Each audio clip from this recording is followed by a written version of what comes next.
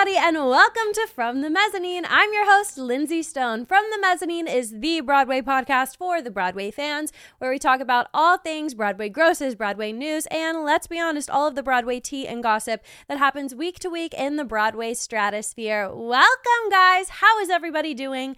I'm so excited because tomorrow I am embarking on a theatrical journey that will play out on YouTube. I am going to vlog the whole thing. I am headed to Washington, D.C. to go to the Kennedy Center production of Tick, Tick, Boom! And I am so lit for it. My baby girl, who I love with my full heart, Gray Henson, is in this show. And I cannot wait to see him in it. But more importantly, I, like many of you, I'm sure, am obsessed with Tick, Tick, Boom. I loved that movie. That was probably I remember when that movie was expected to come on Netflix. I was so excited. I didn't know any of the music. And I frankly didn't know what the story was about other than that it was semi-autobiographical of Jonathan Larson, who wrote Rent. And so I was very excited for that reason. I don't think I really had seen Andrew Garfield in anything before, so it was an interesting casting to me. But now I am since obsessed with that movie. It is my favorite movie musical out there, and I'm so excited. But I do have to correct one thing that I said, I believe, last week in the episode when Bryn and I, shout out Bryn, she was so amazing on the podcast. If y'all haven't listened to last week's episode, you've got to go back and listen because it was so fun to have her on, and I am pretty sure it seemed like y'all really enjoyed that episode. And if you didn't listen, go back and listen to last week's episode because it was just, we had a ball talking all things Broadway on here. But where was I going with that? Oh, last week we were saying that we thought it was only a 3-person cast, but it in fact is not. There is an ensemble. I was really confused kind of about the way the play was structured because in the movie there's all of these characters, but I had only known that there were going to be 3 people in the live production of Tick, Tick, Boom we were going to go and see. But now, since that episode, they have released the whole ensemble. And so now I know, oh, it's not just 3 people, there's an ensemble. So that clears up some of my confusion there that I had. But I am so excited. It's directed by Neil Patrick Harris, believe it or not. The show that we're going to see is. So maybe I'll see Neil Patrick Harris. I've actually never seen him before. That would be so cool. I would have to imagine that he would probably go to all performances since it's only going to be on, I think, for 2 weeks, no more than 2 weeks. So it's a super short stint, which is why we're kind of grabbing our bags and running to DC to go and see it at this kind of inopportune time. It's just been really busy. And so it's, we definitely have put in a lot of effort to make it to this show, but I'm so excited. And I might be just spewing falsehoods here, but you'll know how shows come into the public domain or they can be bought for community theaters to be putting them on. Well, I haven't ever seen Tick, Tick, Boom being put on many places other than that one Encore's production.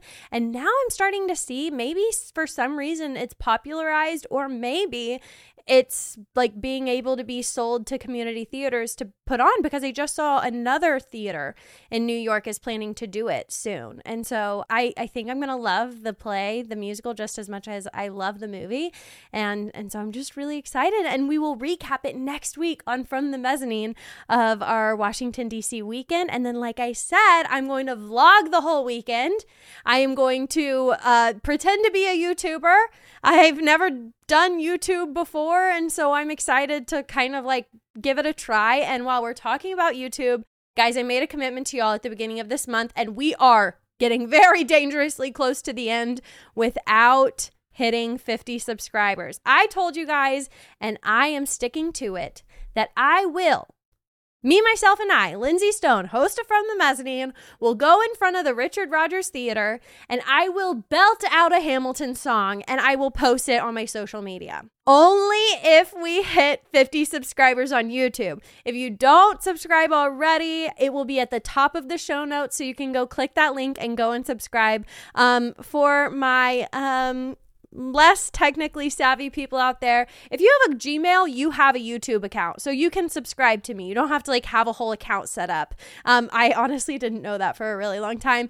But if you want to see me embarrass myself, and also if you want From the Mezzanine to hit this milestone of 50 subscribers on YouTube, go and subscribe, please. It's just called From the Mezzanine, a Broadway podcast. It looks the same as it does on wherever you're listening right now. You should be able to find me pretty easily. But go and subscribe, and if I hit 50 by the end of January, well, you're gonna see a very embarrassing video on your social media feed. Yep, but I said it. I committed to it. I literally just I don't know what came over me in that moment. I did not plan on doing that, but I was like, I need a reason for people to go and subscribe to me on YouTube. And that's what I thought of. So I'm going to go Belt Hamilton, but only if we hit 50 subscribers. I think we're kind of close. Last time I checked, I think we were at 31. And so, yeah, once I made that commitment, a lot of y'all said, Lindsay, I want to see you do that. And I got a lot of subscribers in one big chunk, but it's dwindling down. So I'm wondering if we're going to hit it, but it can only be achieved with the help of you guys. So go hit that subscribe. And to my listeners who have already subscribed, thank you. But also thanks a lot, because now I'm going to have to go make a fool of myself. You know what this could do for my reputation? You know what it could do? No, I'm just kidding. I'm excited to do it. I let's be honest. I probably belt a musical song when I cross any theater. I just walk past Chicago, start singing lips, and then passing Book of Mormon, I believe. It just puts the songs in my head. So I probably already do it subconsciously, but now I'm gonna really go out there and make a fool of myself and post it online for all of y'all to question, why do I listen to her podcast every week? She is a weirdo. But hey, while you're at it, I've been having a lot of fun over at TikTok. If you don't follow me on TikTok, head on over there. I know a lot of y'all follow me on Instagram, and I've actually been putting out some polls on Instagram just to kind of check what my listeners are feeling. Just kind of thinking about the future of what I want this podcast to look like. And so if you want to say in that, I really interact heavily with my listeners on Instagram, and I'm really appreciative to all my listeners for interacting with me and sharing your thoughts, because I read everything that you send me, and it is so appreciative. Also, if you ever want to DM me a Broadway news story you want me to talk about on the podcast, feel free to do it. Because I'm let's be honest, I do spend probably too much time on Instagram. But anyways, that's not what we're here to talk about, guys. Let's talk about this past week in Broadway fun that I had. Oh my gosh, we have quite a bit to recap. First and foremost, I want to tell y'all about The Connector, which is the new Jason Robert Brown musical that is currently at the MTC Theater. Yes. And this, I had no idea what I was getting into. I knew it was Jason Robert Brown, so I knew, okay, I'll probably like it. Jason Robert Brown, he's the man behind Parade, 13, The Last 5 Years. The Last 5 Years being the show that raised me. I love that musical. And so I knew I would enjoy this show. But this was a different sort of musical for Jason Robert Brown, for sure. It felt very different. A lot of similarities. You can see where the lines cross between, say, this and Parade. Some of the melodies sound a little bit similar, but it was definitely different. And it wowed me. It really did. I think one of its biggest high points for me, one was the cast. It had Ben Levi Ross at the helm of it, and he was in Dear Evan Hansen, and he is very talented. I don't want to make this comparison because he does stand alone on his own talent, but he is somewhat similar to Ben Platt. I really saw a lot of similarities in not only him sounding like Ben Platt, and of course they were both in Dear Evan Hansen, but also a lot of similarities between Leo Frank in Parade and Ben Levi Ross's character in The Connector. I saw a lot of similarities between those characters, both visually, they look very similar, and then also some characteristics. So that was interesting to see. But he is a very, very talented performer. Great actor, but then his vocals, they are just as strong, but they are very similar to Ben Platt, and that is without a doubt a humongous compliment, because I am a huge Ben Platt fan and I love his voice. But let me tell you a little bit about the story. This is what they say on their website about the story, because I don't want to give too much away, but they say, quote, "The Connector follows two young journalists played by Ben Levi Ross and Hannah Cruz in the late 1990s, pitting ambition against values in the race for the ultimate scoop."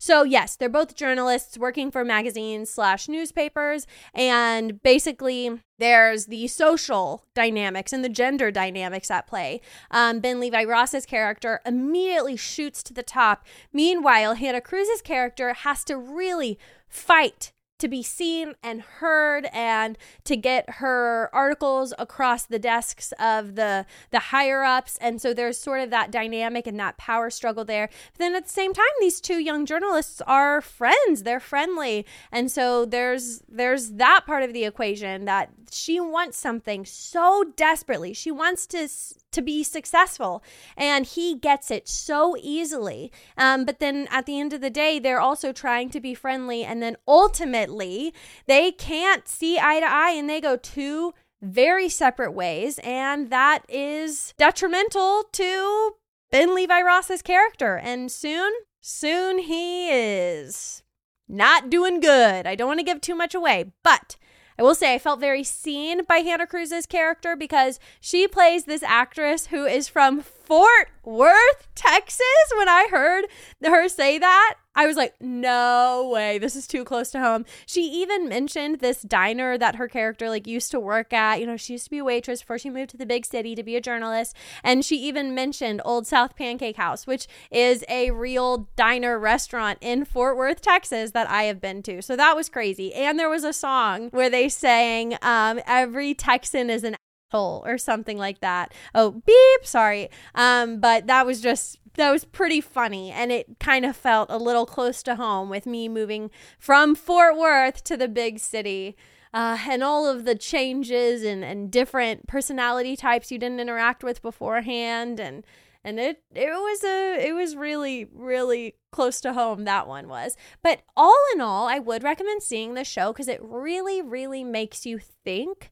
And for me, the second biggest thing, aside from the cast being very strong, was the set. I'm obsessed with this set. I put an image of it up on my Instagram story when I went and saw it. But the backdrop is essentially hundreds of big magazine spreads, and they're all held on by these clips, and they're just covering from the top to the bottom, covering the entire back wall of the stage. And that was pretty interesting, and how they used that and the lighting design involved with that. That was really, really cool. So there were some pitfalls to the show that I don't really want to touch on, because I think it just now truly opened. For me, sometimes the story was a little unrealistic, I would say. Not very down to earth. Sometimes it was very symbolic too. What they were doing and what they were singing about was symbolizing a bigger thing, rather than in a lot of musicals it's very straightforward, and you don't have to think about it. It's giving play energy. This musical is giving play energy, whereas you leave a play, you've got a lot of thought. There probably is a lot of symbolism. What did this mean? What did that mean when that actor said this? What's the dynamic there? This musical is giving that. I hope that makes sense, because I feel that's a lot more common in plays to be. There's got to be a word for it, but in my mind, it's just up in the air. It's just not realistic necessarily. You have to really think about it to find out what the meaning of the musical is. And that's how I felt about this musical. I wish there was a talk back at the end where somebody would explain parts of the musical. But that's unique and that's fun. It's certainly unlike anything I'd ever seen before, for that reason primarily. And so that was really, really interesting. Do I think it's gonna transfer to Broadway? I don't. One, it's called The Connector. It's not a recognizable name, and it really is feeling right now on Broadway, you need that familiar name. But all in all, I was really happy that I saw it. I'll always see anything by Jason Robert Brown. But I do want to say that they just extended how long this was going to be playing at the MCC Theater. Oh, I think earlier I said MTC. It's the MCC Theater. Let me correct that. Sorry, guys. But yes, it was originally only going to run until February 18th, but now it is actually going to be playing through March 3rd. So that gives you some more time to go. And I just want to let y'all know, we did the early rush for it, which I believe was $30 to $35, and the box office opens 2 hours before curtain. And so it's not like your typical rush situation where you need to go like early for the box office to open at 10. No, the box office opened 2 hours before curtain. And so we were able to secure those good seats. They were good. We were on the second row. And it's a tiny theater, so wherever you sit is going to be good. Also, I want to note, I did not know this person, but I do believe he's a very well-known actor. Scott Bakula plays one of the lead roles in this. He's like the CEO of the big magazine company, The Connector. And he was good, and it was cool to see him. I didn't know him before, I have to admit. I'm pretty sure he's a pretty big name in NCIS, I believe.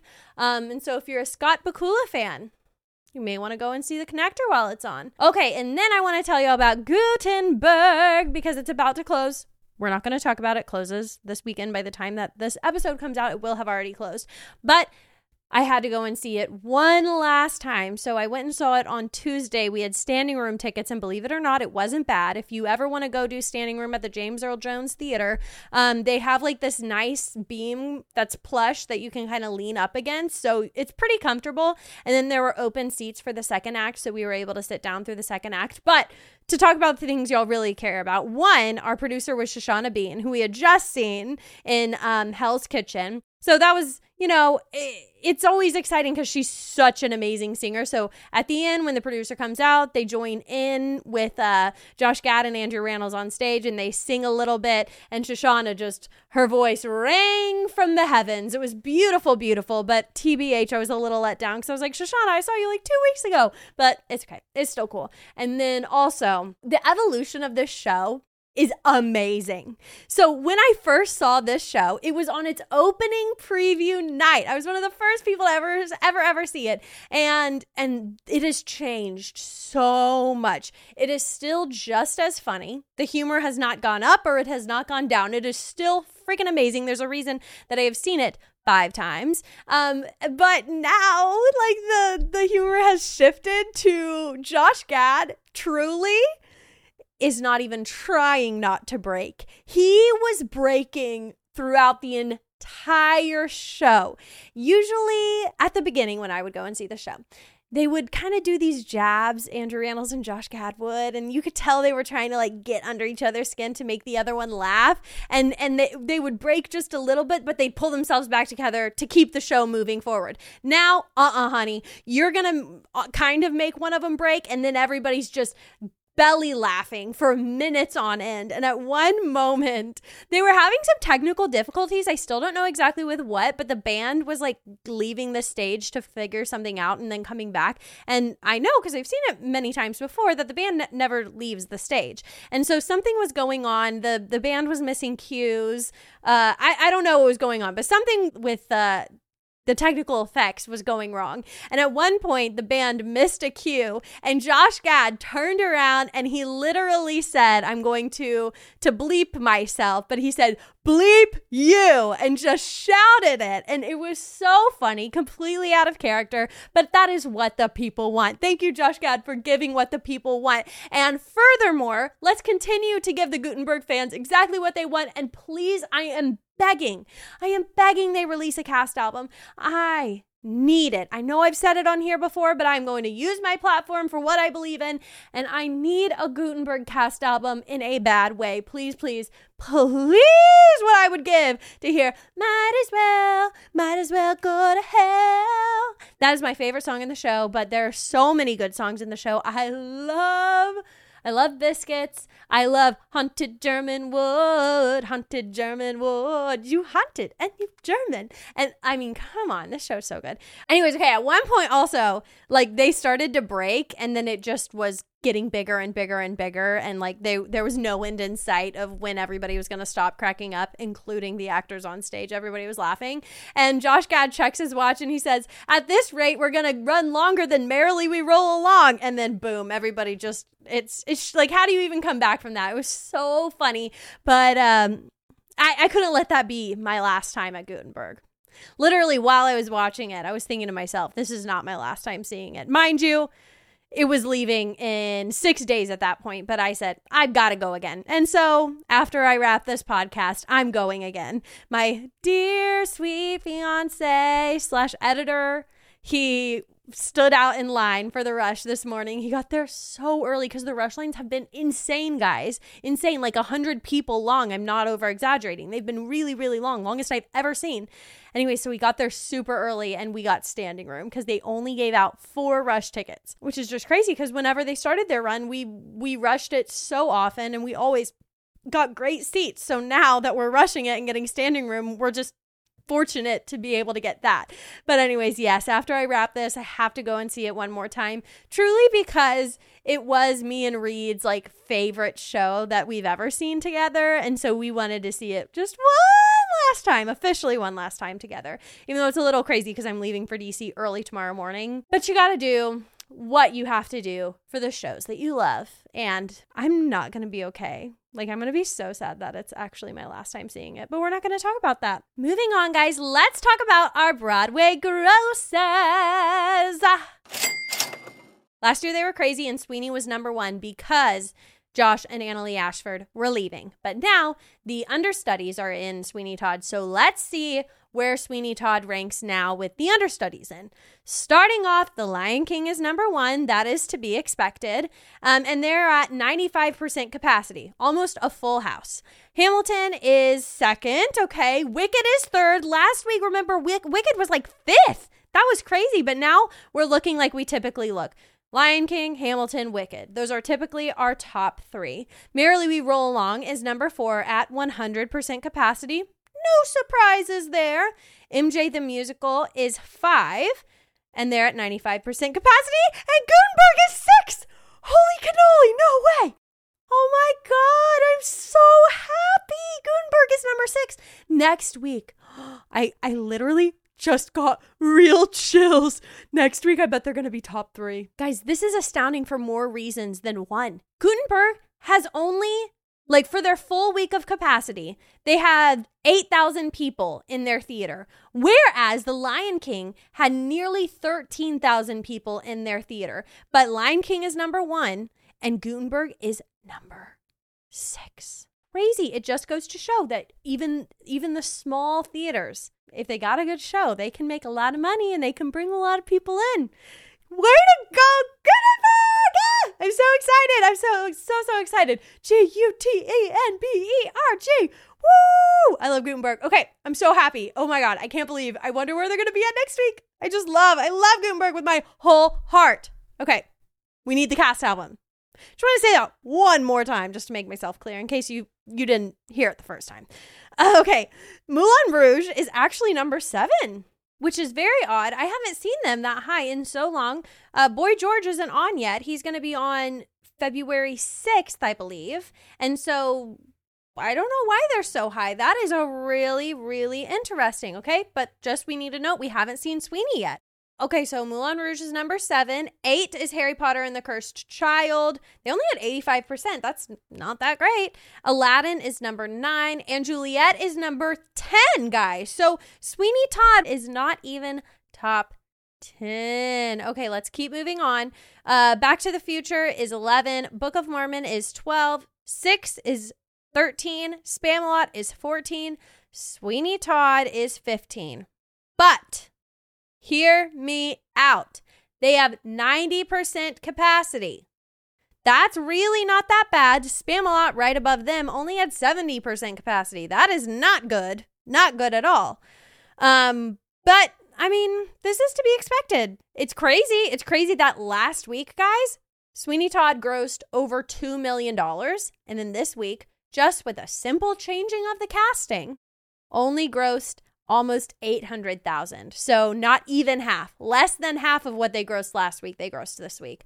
But if you're not loyal to Josh Groban and Annalee Ashford, Sweeney Todd is still an amazing show. The cast is amazing. The choreography, the set, the orchestra, honey, the orchestra of Sweeney Todd is what gets me in my chest. It is a huge, huge orchestra and it produces this huge sound. And so I would definitely still recommend, if you're not going to Sweeney Todd to see Josh Groban, I would still recommend going to see Sweeney Todd because he's not the one who makes or breaks the show. And I am certain, I can say it with utmost certainty, I know these understudies are freaking talented. Maybe I'll go see it with the understudies because I just loved the show. I'd like to see it again. I might go rush it. Anyways, that, folks, that is our grosses for the week. Alrighty, let's get into our Broadway news. Okay. All right, we're going to tackle this one. I was just in a good mood because I'm seeing Gutenberg tonight. But in that same breath, I have to report, in all seriousness, the very freaking sad news that made me sick, that How to Dance in Ohio is closing on Broadway. Please, if you're not familiar with the show, please let me tell you about it because it is so incredible. So this show, How to Dance in Ohio, is based off of an HBO documentary about young adults with autism who are kind of just navigating life, and they all are participating in this small group with Dr. Amigo, and Dr. Amigo wants to help them build their social skills, build their friendships, build their relationships, build themselves up as a person. And through that, he decides, hey, let's plan a dance. This will be a great learning lesson for all of y'all to just build your social skills. Put yourself in an uncomfortable situation and work your way through it. Ask people to the dance. Learn how to dance. It's a remarkable story. And by the end of it, the young adults in this show, they rise to the occasion and you see them flourish. And the most beautiful part, the story is beautiful, but one of the most beautiful parts of this show is the fact that there are 7 autistic young adults that are cast in this show. And they are stars. To quote Mean Girls, you're all stars. They are stars. They're incredible. You see their personality shine through their characters. They are so talented. And this is a story that needs to be told, possibly more than any other story on Broadway. I'll say that. That's a big statement, but this is a show that needs to be seen. And this is a story that needs to be told. But Broadway is a business, and you can only do so much when your show is not reaching an audience and not profiting. And that is what I hate about Broadway. I hate we can't live in all rainbows and unicorns, and I hate that good shows have to close with good people in them and with talented performers in them. I hate that good shows that don't deserve to close have to close. So that is why I am sick that How to Dance in Ohio is closing. This show was so highly anticipated from the theater community, but I just feel like it could not penetrate that broader audience of the general public who has the funds to go and see Broadway. For some reason that is unbeknownst to me, it couldn't penetrate that audience. But dang, did they try. Their marketing was amazing. They were on so many shows. They performed at the Macy's Thanksgiving Day Parade. They really put everything into making this show a success that they could, I feel. I really feel like they did everything that they could, and they couldn't find an audience. And I wish that the theater would say, hey, we'll give you a couple more months and give you some more time to hopefully find an audience, because it's not going to happen immediately for an original musical unless you're Rent. It's not going to happen immediately. And so the fact that they have to throw in the towel, I'm sick about. I'm sick for the cast because they all deserve to be on Broadway. All of their performances are Tony worthy. They are so talented, and how hard they had to work to get to where they are is astounding. It's amazing, and it's a beautiful, beautiful thing. And I'm so downhearted to report that How to Dance in Ohio is closing. It will play its final performance at the Belasco Theater on February 11th. At the time of its closing, it will have played 27 previews and 72 performances. I think it can be said that this is going to go down as a flop. That's all I have to say. I'll read the quote of the statement that the producers put out. So they said, quote, Developing new work is always a risk, but producing this show was an endeavor we eagerly accepted, quote. They go on to say, quote, we are incredibly proud that this original, joyful, and life-affirming musical has deeply moved countless audience members at the Belasco Theater and beyond. Broadway has been changed forever because of How to Dance in Ohio and all the artists involved. We look forward to seeing its legacy continue in new and exciting ways, quote. It's a beautiful statement, and it's so true. It has deeply moved so many audiences. That's all there is to be said. I can't even put into words how excited I was that this show was coming to Broadway. We've been talking about it for months. We were talking about it for so long before it came. And to see it leave just as fast as it came makes me so sad. I feel like the fact that it says they've already played 72 performances, I'm shocked because that number feels so high, but it feels like it was just yesterday that I was at their opening night. It had pretty good reviews. It really did. And they did everything they could. They did everything they could, but some shows, no matter how much they want to and how much they try, some shows don't make it on Broadway. And that's the sad part about the industry that we all love and adore, but it's the realistic view of it. And you have to be realistic. I think this news about How to Dance in Ohio closing really shook me for more reasons than one, because it made me question, why do I have such an allegiance to Broadway when it doesn't empower the stories that need to be told? And that's really still something that I struggle with, because if there's a show that needs to be seen, it's this one. And so why am I supporting an industry that doesn't also support this show? That just makes me sad. But it's a business. You just have to remind yourself. There's people in the higher ups who probably manage not How to Dance in Ohio, but are managing the Belasco Theater, and they're looking at the ticket sales and saying, we're losing money. And as somebody who's in the business world, I really understand that side of it too. But I wish it was all rainbows and butterflies, and I wish I had an endless bucket of money that I could just keep producing the show and putting it on just because it deserves to be seen and because this cast deserves to perform and be on Broadway. But that's not realistic, and that's not the world that we live in, and it's unfortunate that we just have to face that sometimes.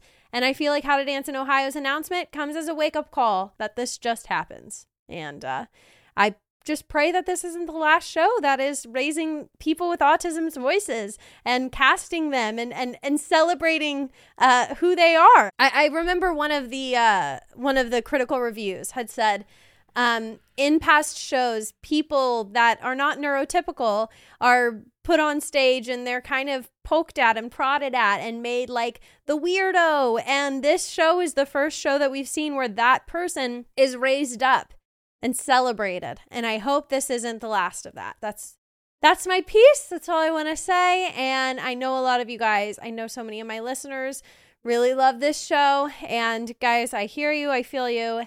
It's sad.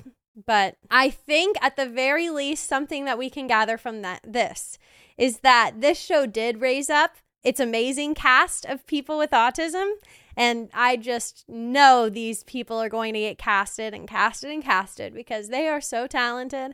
And at the very least, they can add Broadway actor to their resume. And that's going to help them going forward because these people are young. They've got their whole careers ahead of them. So at the very least, this did great things for their careers, and they're freaking awesome. So go see How to Dance if you haven't already, because it's a beautiful story with some amazing talent. That's just a marvel, and I dare you not to cry because it's gonna move you big time. So moving on in Broadway news, let's see, what else do we have to talk about to try and get us out of this rut? So we have some national tour news in more ways than one. First, I just want to touch on the fact that The Wiz, which is already coming to Broadway, as we know, is also going to be heading on a national tour. It's always weird to me when shows announce a Broadway tour before they've even come to Broadway. Obviously, this is a revival, but it's also just like, it's kind of bizarre to me. It's like, shouldn't you like make sure you're a success on Broadway? But I also see the marketing perspective of like, I live in Tennessee. I can't go all the way to New York. I want to see the show that's going on in New York. So I also get that aspect of it too. Plus, it is a revival, so it does make sense. But anyways, so The Wiz is going to hit the road again, not for the first time. And guess what? The only city announced so far is Dallas, Texas. Shout out, Texas. Y'all are going to be the first to get to see The Wiz on its national tour, and it is going to be playing in Dallas from September 9th to the 21st, and it's in 2025. So we've got a hot minute before we get excited about this. It's pretty far in advance, but it's a-coming. You can start looking forward to it. And in other national tour news, thought this was pretty interesting. The Beauty and the Beast is going to go on a reimagined national tour. Okay, what does that mean? I don't know, because I am very curious. I like Beauty and the Beast. I wish it was Little Mermaid, and I feel like that would be more apropos considering the movie just came out. I feel like it's a good time to put it back on Broadway. I really wish it would. But anyways, the Disney Broadway empire expands as the Beauty and the Beast is embarking on a national tour. The COO of the Disney theatrical group, Thomas Schumacher, I don't know how to say his last name, says in a quote, "We've heard from audiences for 3 decades now that the Beauty and the Beast has touched them in a profound way. These characters and this sweeping story." He goes on to say, quote, "How proud we are then to bring this refreshed and human take on the show with the scale and spectacle the title deserves. To longtime fans and an entirely new generation, this beauty is for them." So Beauty and the Beast is going to be starting their national tour at Proctor's Theater in June of 2025. Once again, it's a while down the road, so let's not get too excited just yet.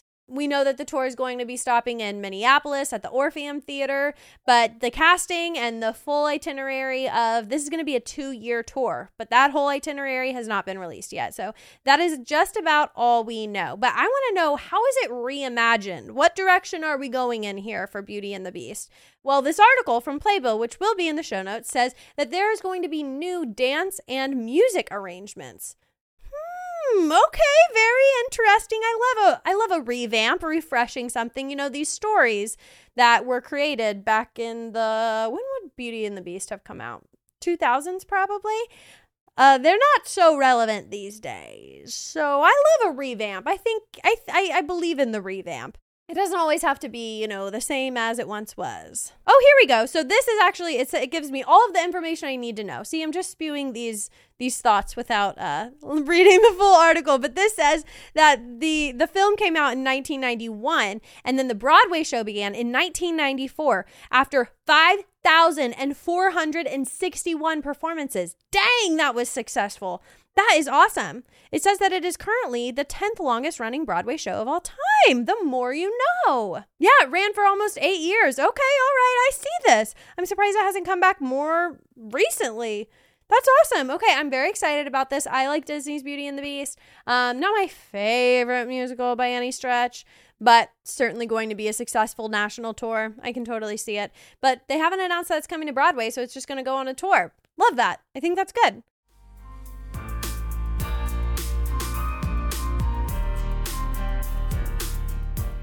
All right, well, that wraps up this episode of From the Mezzanine. Thank you guys so much for listening. If you enjoyed this episode, please stop what you're doing and leave me a review. It does such amazing things for the podcast that you know and love, guys. It's been a little dry in the review section here recently, so if you wouldn't mind, guys, just go say some kind words. Say, "Oh, Lindsay keeps me up to date on Broadway news, and also I love her YouTube. Haha, go subscribe on YouTube." No, but seriously, I would love a review, guys. Please leave me a review wherever you are listening. Share this episode with your Broadway bestie to keep them up to date with what's going on in the Broadway stratosphere. I am certain, aren't you, that they're going to enjoy it just as much as you do. Thank you once again for listening. You can go find all of my social media channels down in the show links below, including YouTube, TikTok, and Instagram. Guys, I will see you next Tuesday. Bye!